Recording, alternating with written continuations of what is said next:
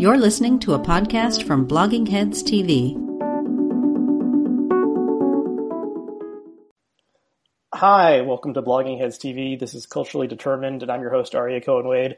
And my guest today is Jason Zinoman. Jason, could you introduce yourself? Yeah, I'm Jason Zinoman. I write the On Comedy columns for the New York Times, and I wrote the book Letterman, The Last Giant of Late Night. Yes, I'm holding the hardcover of the book up to the camera right now. The paperback just came out? Yes, is that correct? Yes, this last month. That's right. So thanks so much for doing this and for sticking with doing this, because we originally set it up when the hardcover came out. It took me a long time to get prepared, and by then you had other things on your plate. But with the publication of the paperback, we have a chance to once again talk about it. So I really enjoyed the book. I'm a Letterman fan who came of age watching the show in the 90s, so kind of after the Letterman heyday. But he was definitely one of the big formative influences on my sense of what was funny. And for anyone who just to watch the Letterman show or has any interest in comedy, I definitely recommend picking up the book. It's a great biography. Is it the first actual biography of Letterman? You know, there was a quickie paperback biography in the mid '80s that was just sort of whipped together. But if you put that aside, which you might as well, it was the first. Okay, cool. So why don't we? I was shocked by that. In fact, when I wrote the book, I was sort of did it thinking that there would be several, or at least one more than one, but never came. Yeah, and he's such an unusual figure. So there's lots to talk about. Why don't you talk about why you chose him as a topic in your own personal history with Letterman as a performer? Yeah, I guess I didn't start thinking about it seriously until I got the job as the comedy critic for the Times, and that's a weird job in that it involves both, or not weird, but in the Times there's a lot of jobs for critics and reporters, and when I started particularly there was sort of a wall between them, but I do a lot of reporting, and I would talk to a lot of comedians who were incredibly influenced by Letterman. And it seemed like, to understand sort of comedy today, he was a big figure, and that made me think all about, the real reason which I wrote it, which is that, he was, loomed so large in my childhood. The show started in, 82, when I was, 7. And, as long as I've been, and the morning show is on 80, as long as I've been watching TV, he's been on. And if you would have, found me in high school and saw what I looked like and how I acted and how I, even how I moved, you would see somebody who was clearly imitating David Letterman, subconsciously. And so, on a really fundamental level, I saw the book as I saw it as a big comedy story, but I saw it as using the tools of reporting and criticism to try to explain this thing that I had a massive impact on my life. And because I think Letterman is interesting that he's not just important in terms of comedy or in terms of television, but there's a whole generation of people, and probably I would say the demo is mostly not exclusively men, but a lot of men, a lot of white dudes, who learned about what is cool through David Letterman. Yeah, your mention of movement just made me think. My wife and I are rewatching Inside Amy Schumer, and there's a skit where she plays a beautiful celebrity who's appearing on a talk show, and it's Bill Hader hosting the talk show, and he's doing kind of a veiled Letterman impression, but it's mainly in the gestures that he's doing it. He has it's like the stiffness, and he has the pencil that he's throwing at the camera or something, but he's imitating Letterman very, very closely, even though he's not he's not made up to be him, but that's just, he's playing talk show hosts and he's doing the Letterman gestures.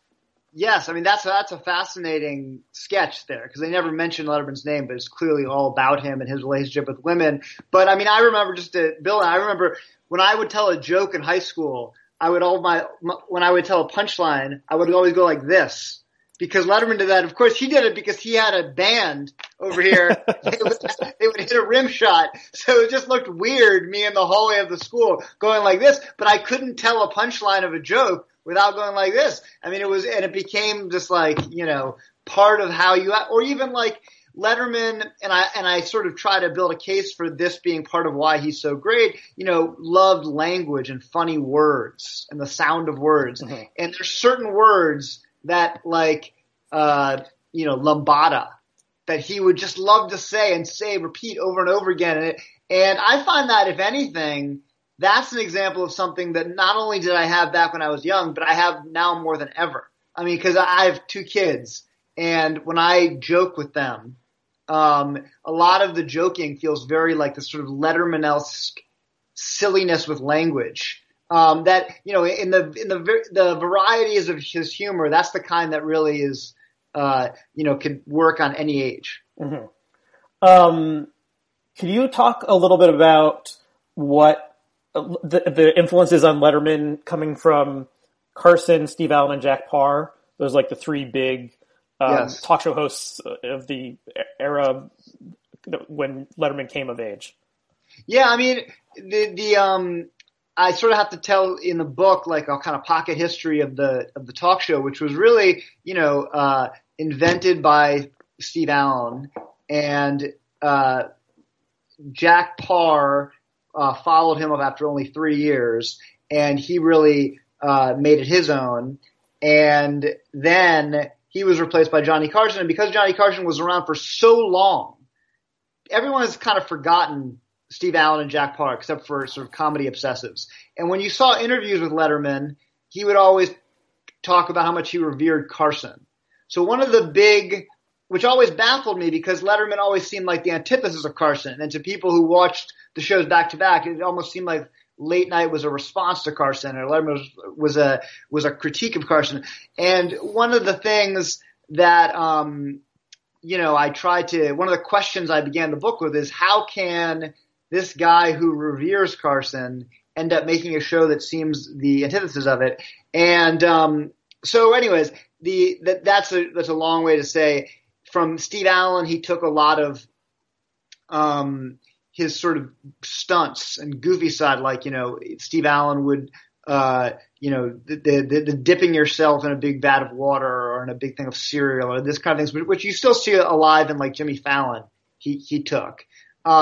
Jack Paar is the great example, of a late night talk show host that used his own neuroses and his own sort of personal demons to create comedy. He would sort of, in the way that like talk show hosts or like radio talk show hosts would almost do now, I would say. And Letterman, especially as in his mid and later career would do that.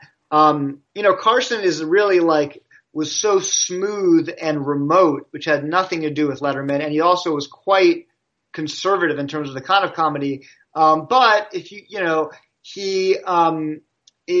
there was a few things that he took from Carson. For example, Carson was quite good in how he responded to a bad joke, to a joke that bombed.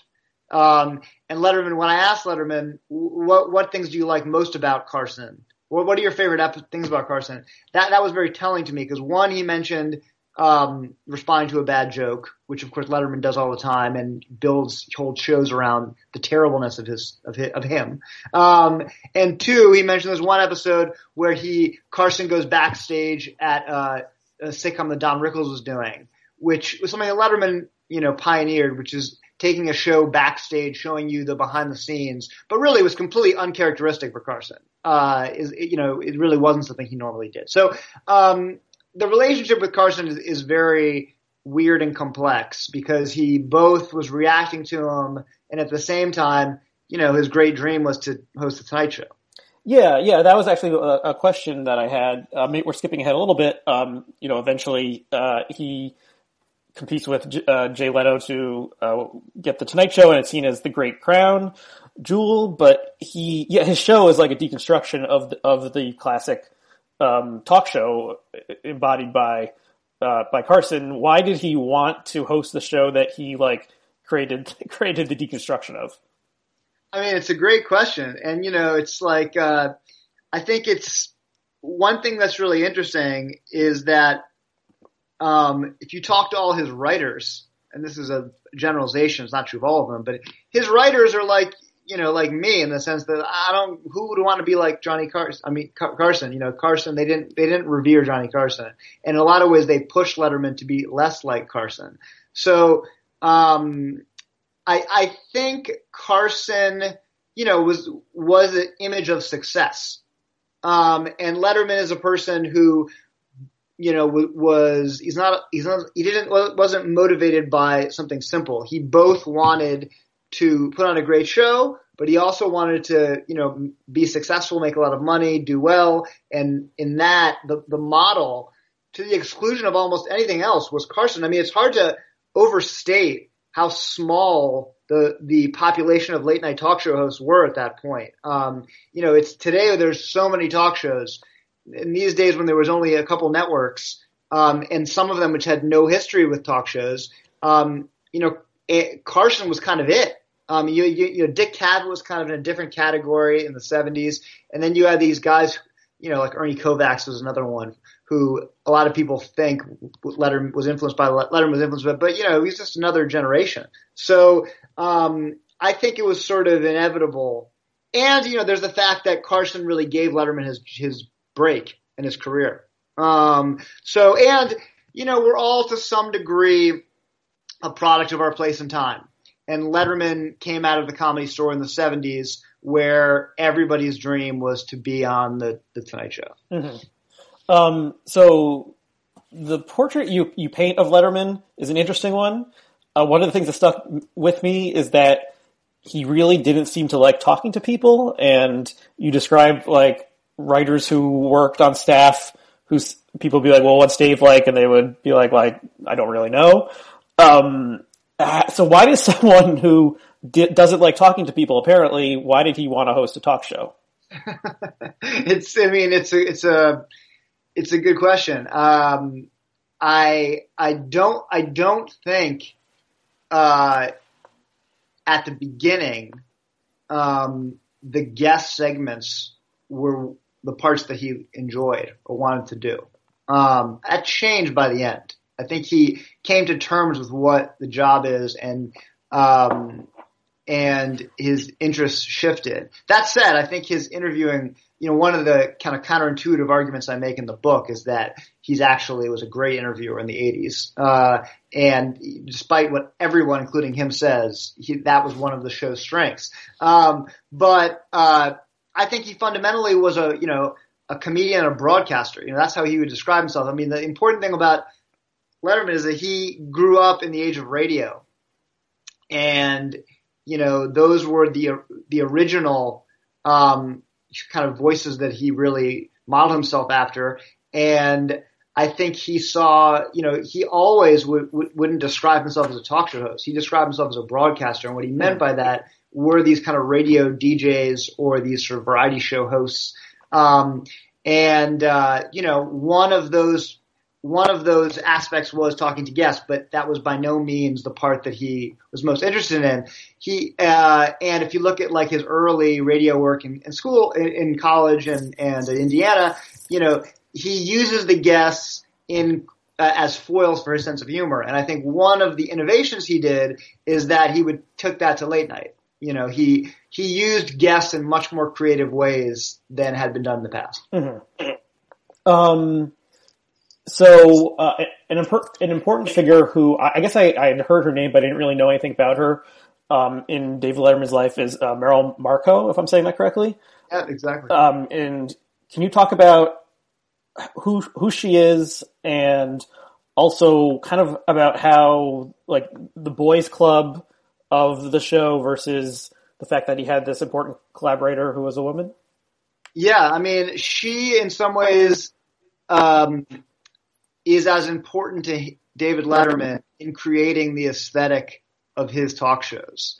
And I knew about Marilyn Monroe when I started this project, but I didn't know the extent of her contributions until I got into kind of the nitty gritty of what actually she was responsible for. She was his girlfriend when they were stand-ups and comedians in LA in the 70s, and then she with him helped found this morning show in 1980 in which she kind of helped produce and write, and then she was the original head writer of Late Night. But none of that really captures exactly how important she was, because for a couple reasons. One, she founded Stupid Pet Tricks, Viewer Mail, and all the remotes, 3 of which are as much the show's trademark as anything short of the top 10 list. Remotes being the videos they did on the street. 2, I think, to that original question where we talked about was like, how does this guy who reveres Johnny Carson put on a show which is so in the opposition to Johnny Carson? Well, to a large degree, it's because of Meryl Marco, who has a sensibility that was much more experimental, adventurous, conceptual. She's a Berkeley art professor, and he is this Midwestern frat boy. He is a stand-up comic who likes hard jokes, and she is a Robert Benchley-loving writer who likes to kind of create a loopy mood. So it was really the marriage of these two sensibilities that made Late Night so great. And I think, what a lot of the writers told me is that if they wanted to, get something which was a little weird on the air, they would get Meryl's buy-in first. Mm-hmm. She would convince them. So I think once he had, it goes to the question, like, why should we care about David Letterman? Like, why is he important, right? And, he's important because of his longevity and because he's funny and but he's also really important because what he did was something different and new and innovative in this time slot. And if the argument for the importance of Letterman is rooted on that, then you have to give Meryl Marco a huge amount of credit. And let me just say, almost everybody, including Letterman, does. Everyone who works on the show. This isn't I wasn't going out on a limb making the claim that she was particularly important. I mean, it happens to be that one of the important jobs of a biographer of a cultural history of a form like talk shows, which is even more auteur driven than film, is to explain the importance of writers on these shows. So I always knew I wanted to do that going in, but in this case, there really is a great example of a writer who didn't get the credit she deserved. Who I hope I fix that a bit in this book. Mm-hmm. So you talk a bit about postmodernism and how Letterman represents postmodernism. You know that there's a David Foster Wallace short story, I think it's called Host in the collected edition, about a celebrity, a woman appearing on Letterman's show, and it's it is Letterman. It's very, very clearly him. And yeah, the show seems to embody other postmodern themes in the fact that it was so obviously fake. And, how do you think this theory of postmodernism intersects with Letterman? Oh, that was one of the really fun things about writing this book is that I got to, you go back and you read. Postmodernism started to be used in mainstream media in the 80s. And you start seeing it mentioned in TV reviews and film reviews and stuff. And Letterman, this is Letterman's era. This is when he's, he represents sort of mainstream cool. And there's so many stories about postmodernism that use him as sort of the, avatar of what that is to try to explain to New York Times readers what postmodernism is. And, David Foster Wallace is interesting because David Foster Wallace wrote some, postmodernism is one thing, and then there's sort of irony. There's a lot of kind of navel-gazing essays in the 80s about the rise of irony in our culture and our over-reliance on ironic distance and detachment. And once again, Letterman is used as sort of like the key figure in this. So Foster Wallace, which that story, which I didn't know about until I actually wrote my book proposal, and the editor handed it to me, which is amazing. It's Dave Foster Wallace's first published story, and it kind of goes hand in. I mean, I've read a lot of Foster Wallace's nonfiction, and I knew he was a real critic of, a critic of irony. But he really and a critic of Letterman. But he is a critic of Letterman in the way that somebody who was once an incredible fan of him. He hates him the way that only someone who loves him can. And his basic, take is that, this sort of language of ironic detachment prevents people from expressing themselves fully. It prevents, sort of emotional engagement. And if you consider that, like, at this moment, Letterman was sort of the most popular entertainer for young people, this had a political dimension. This is in an era, the Reagan era, where you would think the coolest thing for young people would be in opposition to the politics of the day, where Letterman was pretty rigorously apolitical, and if anything, he was sort of telling kids to not care, to be apathetic almost. I mean, that was the critique. So there were some. In a lot of ways, Letterman created things that were very influential, but in a lot of ways, you look back and it's like, wow, that was a completely different time. Because now, of course, what's cool on late night is incredible political engagement, and it's hard to imagine that version of Letterman, and for that matter, a chumminess with show business, both of which are the opposite of what David Letterman had. Now, I don't think Letterman himself knew or cared anything about postmodernism, and nor, frankly, do I think he. I think he had a natural knee-jerk sarcastic temperament.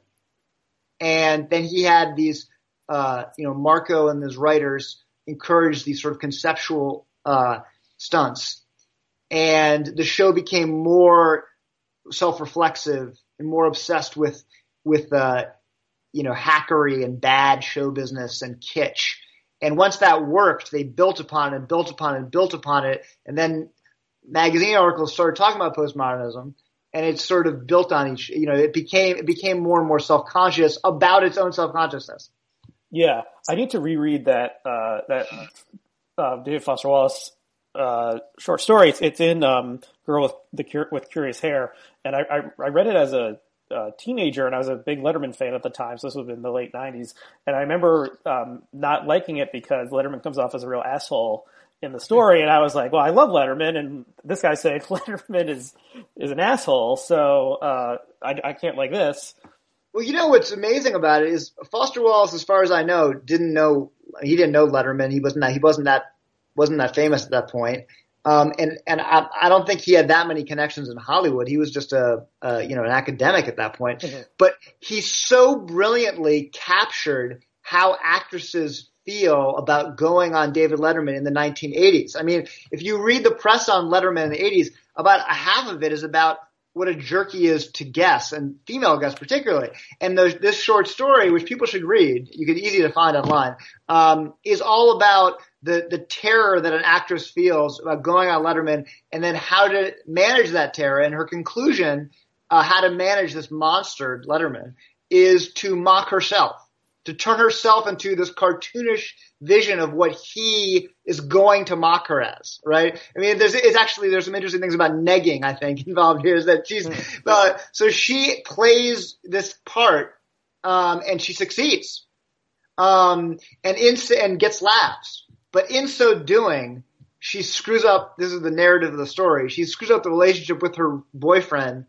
who was helping her navigate this. So it's there's a lot of things going on in there, and it's very sophisticated. what it's trying to say, but it's also just like fascinating because like I interviewed all these actresses and they all described exactly what this woman was feeling.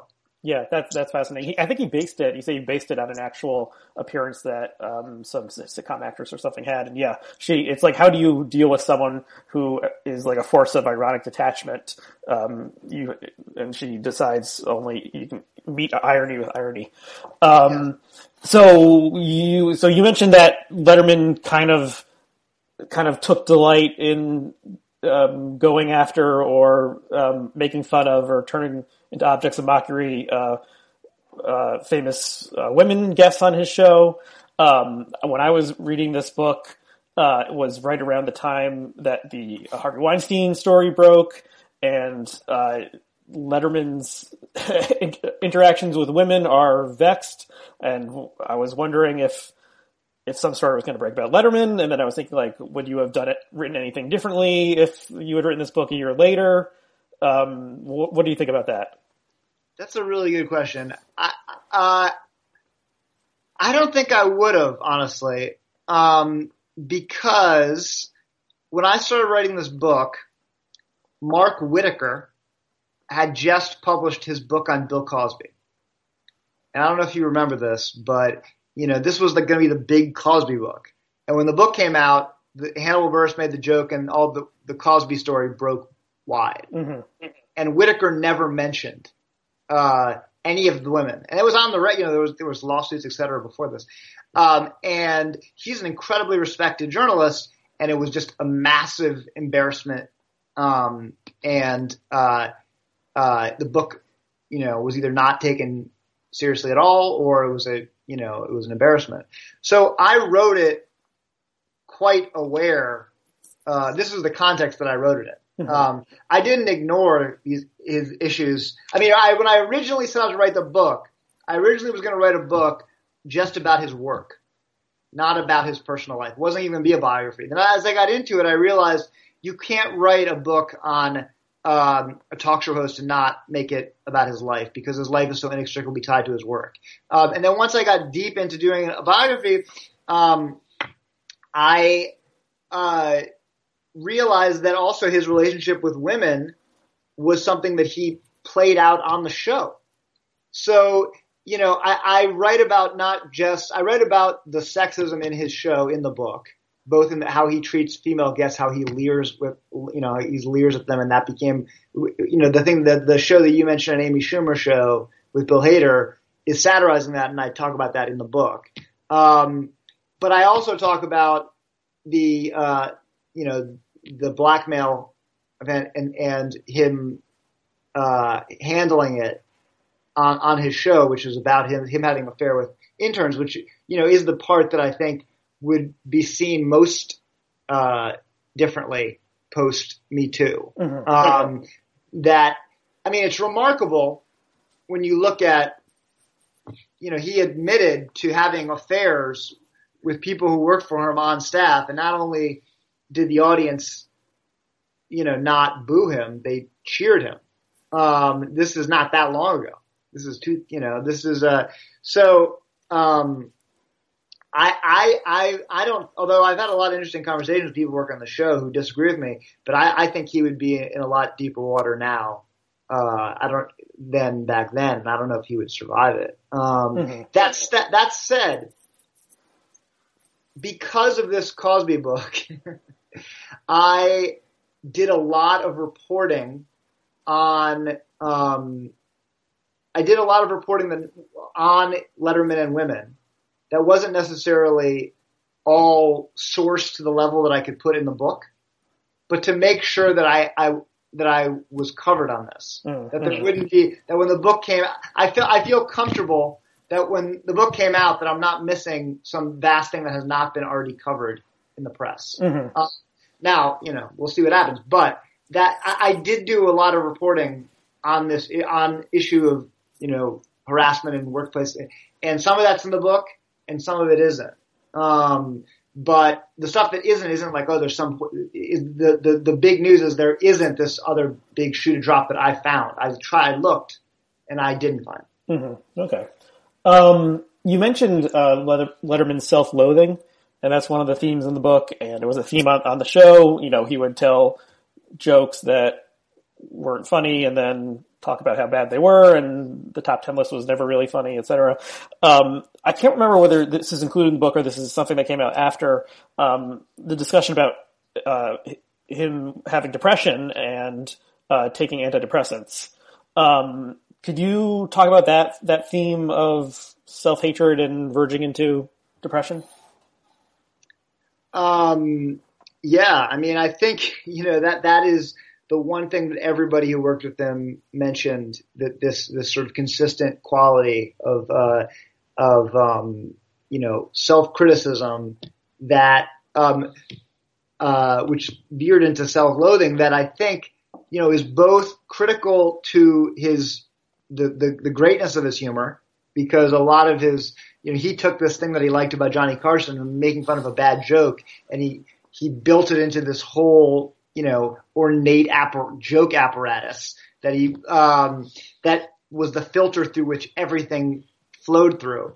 At the same time, it also, could be paralyzing, and it made it a very difficult place to work. I talk about the story about the Oscars. He hosted the Oscars, and it was this notorious disaster. And I tried to figure out, actually, if you go back and look at it, the Oscars got great ratings, and I thought he did a quite good job. So I was like, why do we all think that Letterman did such a terrible job at the Oscars? Well, if you look at the reviews when it first came out, it's mixed. There's some good, there's some positive. So how did it become suddenly the biggest disaster of all time? Well, if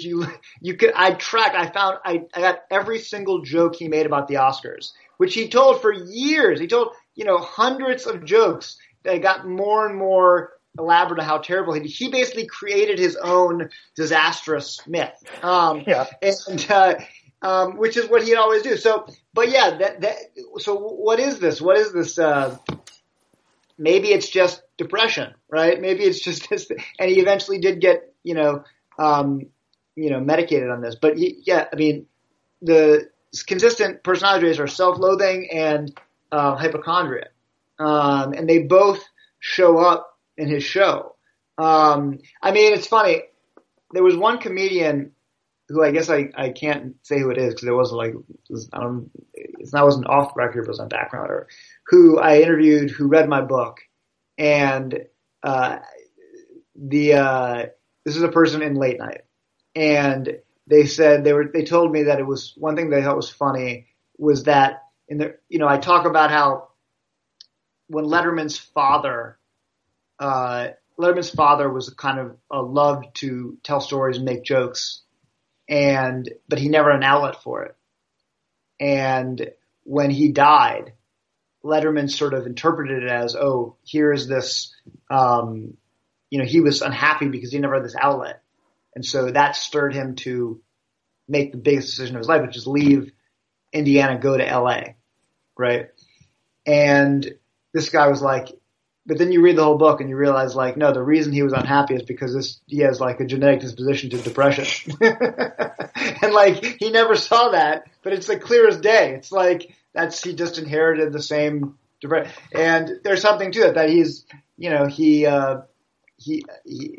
now it's interesting. If he was diagnosed in the 80s and he was, I don't know, whenever Prozac came out, he took Prozac, what impact that would have on his comedy, I don't know.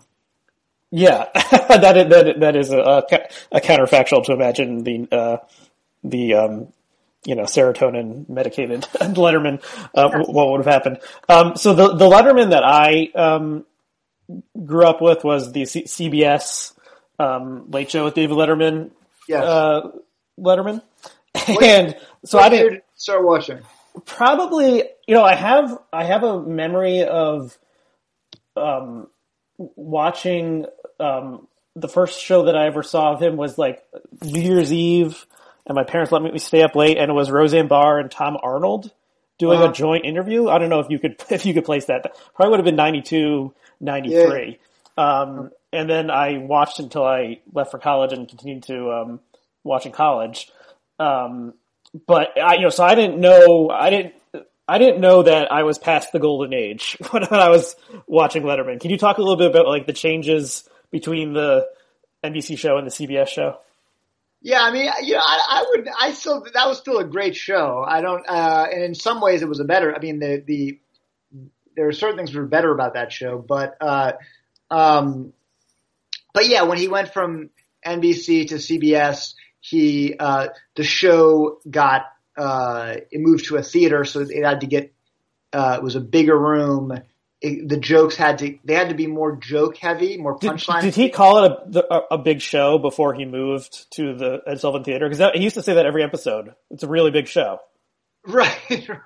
He would, his favorite word in the old show was extravaganza. Welcome to the extravaganza. But I mean, the difference is that when he would say that in the old show, it was clearly sarcastic and ridiculous because he was in this shitty looking studio, which was tiny and kind of ramshackle and with exposed, wall and stuff. But then he moved to Sullivan, and it did look like a really big show.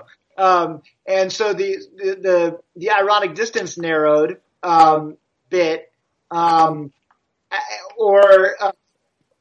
the line he used most often early on is he would say, "This is the only thing on NBC right now."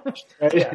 And he still used that till the end of his career, even though, it meant something different when there was a million channels. But anyways, but the show became, the first year of the CBS show was kind of amazing. I mean, it got the highest ratings of his career. And it was a big spectacle, and it was it proved that his brand of kind of ironic, detachment could be fused with kind of a big show business thing. Also I think if you look at some of those late 90s shows, basically he becomes the king of late 90s, number one in ratings, and then in about 85, 86, he starts losing. So he tasted victory, and then he started losing, and his mood fell. And by this point, the 80s show, which was more writer driven, was history. The 90s show was more about his personality, which is fascinating. And his personality and as his mood darkened, a lot of the interesting stuff in the 90s show was just him being incredibly cranky. And so there's like these incredible shows of, they had a character called Creepy Dave, who they had a double, which would just like walk around and stare at him. Yeah. Or he had one episode where he had like a dummy of him on the set where he beat it up. It was very transparent. Or when he'd have Madonna on and he would get, they would still have these, like, he was so famous at that point that he also could get away with all sorts of things. Anyways, yeah. So the show became a bigger spectacle, but you still had the deep eccentricity of his personality. Yeah. So why do you think the Leno Letterman war became such a national conversation piece that there was a movie made about it on Comedy Central, I think called The Late Shift, that I saw at least once? Like, why was it just that the world was at peace and we needed something else to care about? Like, why was this such a huge thing? It seems so weird in retrospect. It really does, doesn't it? And it really was a massive. I mean, they called it a war, and it felt like one in the media. When I was also a huge fan in 1993, and it felt like you had to choose one or the other side. There was no middle ground. There was. I have a couple of theories on that. One is that The Real World premiered, I believe, in 92 or 93. And there were sort of early versions of reality television, but that really was the turning point. And I think that the late night wars operated like a reality show. Mm-hmm. What was fascinating is to see these characters who were both kind of, Carson was the father figure, and they were fighting for the approval of this father figure, and the guests were all sort of, you had to choose sides, and they insult each other in subtle and veiled ways, and it had the vibe And you know, the betrayal, they were friends. Letterman and Leno were friends, and they had an alliance. And then Letterman helped Leno's career, and then Leno betrayed him, and they were, you know, and then every day in the newspaper you had, and you know, Bill Carter of the Times did this great work, these soap operas, stories about intrigue and backstage, in the same way that like people report on Silicon Valley or something, like, you know, these great characters, Mike Ovitz, who is this like world-changing agent who just, you know, manipulated everyone to create this bidding war, and that was all in the paper and it was all fascinating. At the same time, you also have, you know, the beginnings of prestige TV, which is HBO and Larry Sanders Show. You know, people often say, oh, The Sopranos is the beginning of it, but really Larry Sanders Show was the first bit of prestige TV. Well, Larry Sanders Show was a product of the late night war to a large degree. A lot of Larry Sanders Show was kind of commenting on and explicitly borrowing from the stories about Leno versus Letterman, and Jon Stewart. Mm-hmm. And that was, I think, in 92 it premiered. So you have the fictional version of it, which, you know, isn't a massive hit, but is a cultural hit and people are really interested in it. It feels like we're learning something, getting backstage view. You have, you know, in the newspapers, it's a great story. You have these great characters and that you're seeing. And then, you know, financially, I mean, the numbers back then, of number of people watching were huge. So the advertising money was huge, and networks were paying these guys much more than they're paying them today. So they had to subsequently put all sorts of money in advertising and marketing. So it was just a very different time when, I mean, talk shows are always going to be popular because they're so cheap. Mm-hmm. But that was the one period of time when they were expensive. And they were expensive because of David Letterman's, you know, salary, essentially. You know, he became an incredibly expensive talent. And then he got them to, you know, move into Ed Sullivan Theater and refurbish it and do all that. Do you think he would have been happy, maybe this is impossible to answer, if he had gotten Carson's job? No. If anything, he might have been less happy. Right? I mean, I guess the question is, like, would he have felt more constrained on this? It's hard. He couldn't have. I think he would have been more pressured to do Johnny's show on the Tonight Show. And I don't know. I can't see it playing out any differently. And Leno would have gone to CBS. And I think Leno also would have eventually beat him in the ratings, mm-hmm. The same way, which is ultimately what would have made him miserable in a different way, right? He had got this thing from his hero and he let him down. You know, he would have found a way to be miserable.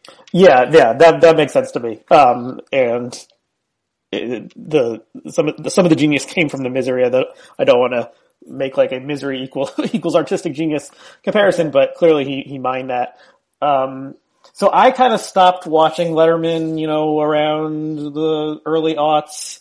I remember I watched the first show after 9/11, and then I was in college, I had other stuff to do, and then I kind of stopped watching this stuff.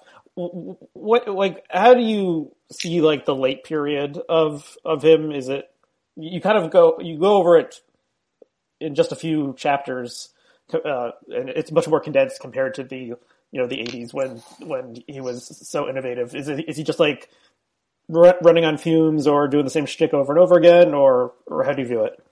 The show becomes the backstage. I mean, some of my favorite parts of the reporting of the book was the reporting of that period, because it really is this bizarre place to work. You know, he's so isolated from his own staff that there's people there who worked there for, you know, a dozen years who barely ever talked to him. And then so the show became about, he stopped having, he had health problems, so he stopped having a rehearsal. So he would just basically like show up to do the show. And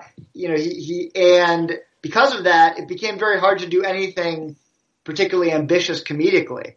So you had this big staff full of all these vice presidents and, executives and writers, but they didn't really know what to do. And so, yeah, the show's quality went down on one level. On the other hand, there is an argument to be made for this period, which is that, you know, the strength of Letterman became sort of extemporaneous talk and conversation, long-form conversation. And the best, you know, if you look at, like, you could argue that some of the best episodes of his whole career were in this period, namely the show after 9/11, which he gives, you know, by far the most memorable speech of all the talk show hosts back then. And in a large degree, the fact that every talk show host today has to give a speech after a national tragedy all dates back to that one moment. His speech after his he had his child was also very moving and effective. His episode after after the blackmail, I mean, that's incredible. That's, you know, we've seen, how many times have we seen a politician reveal an affair and the public opinion turns against him? This was the rare example of a politician revealing an affair, and people love him more. I mean, it's crazy when you look back on it. So that was also, and then you have, you know, the end of him. You know, I think one of the reasons the 9/11 speech worked, and one of the reasons the last couple of months of the show were so powerful, is that Letterman was always very tightly kept his emotions in check, was very repressed, very, would respond to praise or emotion with a joke that undercuts it. So when a guy like that is willing to open up and be emotional, you really believe it. It packs a wallop. It's like I compare it to like the scene at the end of The Godfather where Marlon Brando is like playing with the little kid. When you see like a like super macho guy who's like, you know, violent, be vulnerable and play it hits harder than if somebody is always being emotional and vulnerable does it. And I think what you saw with Letterman is, and Letterman at his best is like this, that he would get across either strong points of views, anger, hostility, or occasionally sentimentality indirectly, through this ironic prism. And he did that at the end. You saw him get, emotional in his way. And because it was so unexpected, I thought it had a greater impact. So I think that last period is really, it's not as good as the 90s, the 80s, but it has its highs are incredibly high. And I think that, when they write his obituary, and they look at his greatest moments, a couple of them, his most memorable moments will be from that period. Mm-hmm. So I haven't seen his new Netflix show. Have you seen it? Yeah, I've seen one. How would you describe it as different from the previous shows, and how would you rate it? Well, I think they basically took what I just said, which is to say the argument for the last period is that his strength is long-form conversation, and said, all right, let's build the whole show around long-form conversation. Let's have him talk for an hour with, incredibly famous people. And cut out the comedy bits and the remotes for the most part, and the top 10 list and all that. And because he's a really compelling figure and a magnetic speaker, that it's always interesting to see. And the first one with Obama I thought was the best, but in part that's because Obama is really a great talk show guest. But I've got to say, I've only seen a couple. I mean, there've only been a couple of them. There's been, but they're not completely satisfying yet. In part because Letterman is a great conversationalist, but when he's talking to people he's sort of either like in awe of or really respects, or people who are totally different than him, which he has basically so far, you're losing a lot of the pieces that make him a great conversationalist. So, it's fun to watch him be with someone who he can make fun of without fear. So the next one, for instance, is on Howard Stern. That I have high hopes for. Stern was always a good guest, and he's both very different than Letterman, but also he felt comfortable, and they can kind of Letterman. One thing that all his head writers told me, or several did, is that Letterman is best in reaction. So if you have someone he can react against and use his natural sort of irreverence and sharp sense of humor, that's so I'm hoping that will be a little bit more interesting. And there was some of that with Clooney, but Jay-Z and Malala, those were it felt like people from like these different worlds, and he was sort of being a little bit more on eggshells. I would love to see. I mean, there are great moments in each one of them, and in each one of them, he does go out of the studio and have remotes and interviews with people outside, and those are actually always really high points. Like a man on the street kind of thing, like yeah. I mean, they're more targeted. Like he goes to talk to John Lewis, and he goes to walking around Oxford or Cambridge with Lion, and there is a little man on the street, random people. That's always incredible. I mean, that is one of his great gifts, is making something out of nothing. But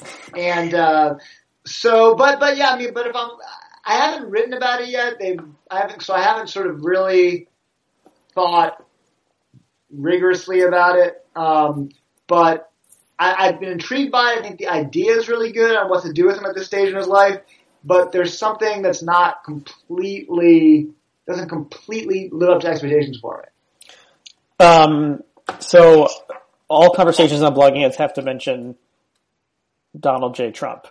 And so Letterman ended the show in 2015. Did he end the show before or after Trump declared for the presidency? I think right before. Before. Yeah, so that's almost a weird bookend. The end of the Letterman era, the start of the Trump era. Although Trump must have been a guest on the show multiple times. Yeah. How do you think Letterman would have handled Trump as object of satire? I mean, actually, I wrote a really long piece which is one of my favorite things I've written in the last couple of years for the Times, on the history of Trump on Letterman, which is long. One of my arguments is that we have this idea once Letterman left, there was all this nostalgia. Oh, if Letterman was around, he would have hammered Trump.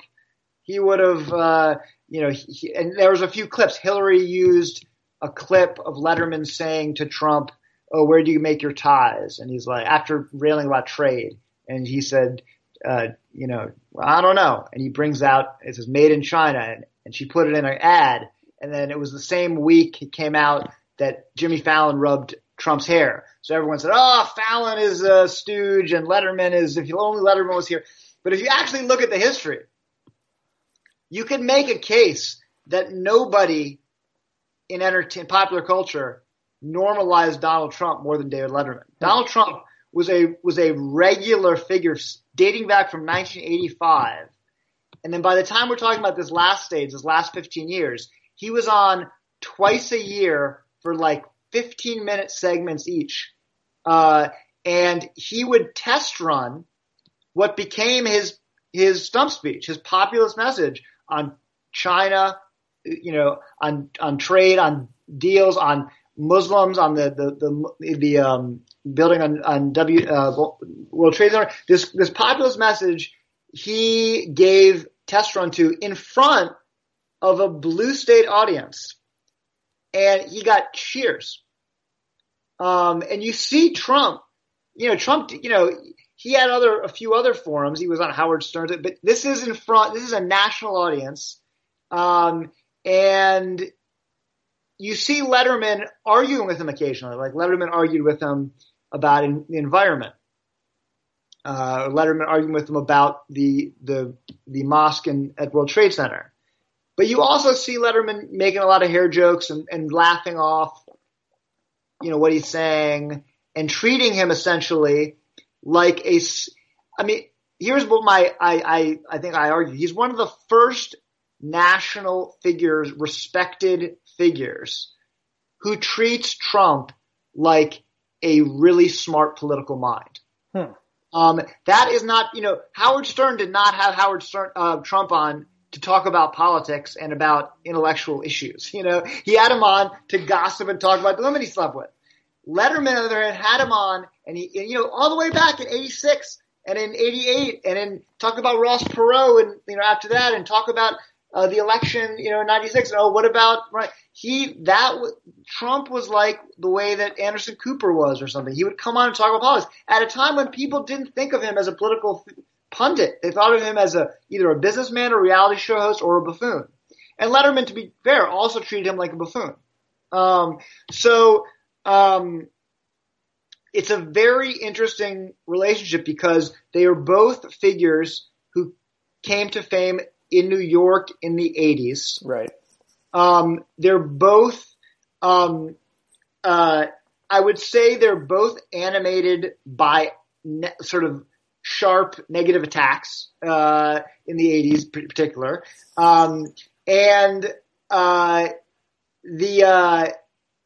They ended up having very different politics.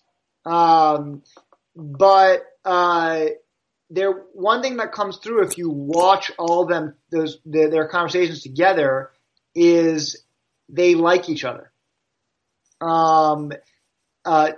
They get along. I can see, Letterman he doesn't pull punches with them, and he's become quite a harsh critic of them. But the big example, for instance, here's the most startling thing that I revealed is that when he started doing the birther thing, Letterman was watching, came out and he, in a conversation with Dr. Phil, said this was racist. Dr. Phil said, I don't like what he's saying, but he's not racist. No, it's racist. What he's saying is racist. All right. This is, I don't know, was it 2012 or something like that? 2013 when he started. Trump calls him up and says, I'm not coming on your show again. I'm boycotting your show. Letterman goes in there and says that this is what he does. For like a year, a year and a half, he does not go on the show. Letterman capitulates. He says, I'm not going on your show until you apologize. So after a year and a half, Letterman goes on. He says, I don't take back criticism of the birther, but it's not saying he's racist is wrong. He's not racist, and I'm having him back. And Trump comes back on the show. They joke around, talk about their hair and stuff like that. And at the end of that very segment, he says, what about trade? Oh, where did you get your ties made? Made in China. He brings up the tie, made in China. That's the clip that Hillary Clinton uses in the ad. So on the very clip that you think Letterman is really is Trump's harshest critic, is actually the example where Trump says something racist, doubles down on it, and is rewarded for it. So it's when I saw that, I was like, wow, this is quite, that's quite revealing. Yeah, that's fascinating. They're both postmodern figures in their way. I had a conversation with a philosopher on Blogging Head's sister site, Meaning of Life TV, to talk about whether Trump is a postmodern figure. Jeet here has written about Trump as postmodern.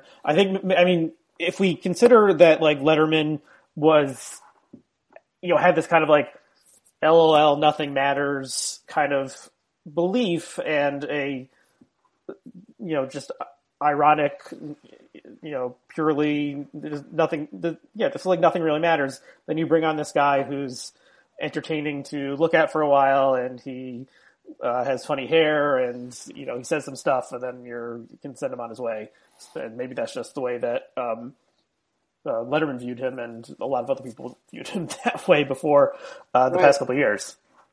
Yes, no, definitely. And if some of that stuff that you mentioned, he mixes in some really ugly comments, which he does. Trump, every man caught in scandal, Mike Tyson from rape, whatever was up in the news, Trump defends on Letterman. It's really striking. Including when Letterman gets caught on for blackmail, Trump comes on and said, "Good for you. You were aggressive and hit back hard. More people should do that. You didn't settle.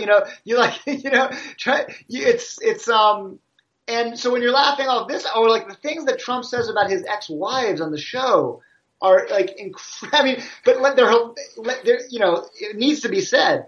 Trump is an amazing guest. I mean, because he also plays the villain in a way that he plays the like rich villain in a way that is perfectly suited for a talk show. Yeah, so you could see why Letterman really treasured him as a guest. Yeah, that's fascinating. We've got about an hour, so maybe it's time to wrap it up. Is there anything else you want to add before we call it a day?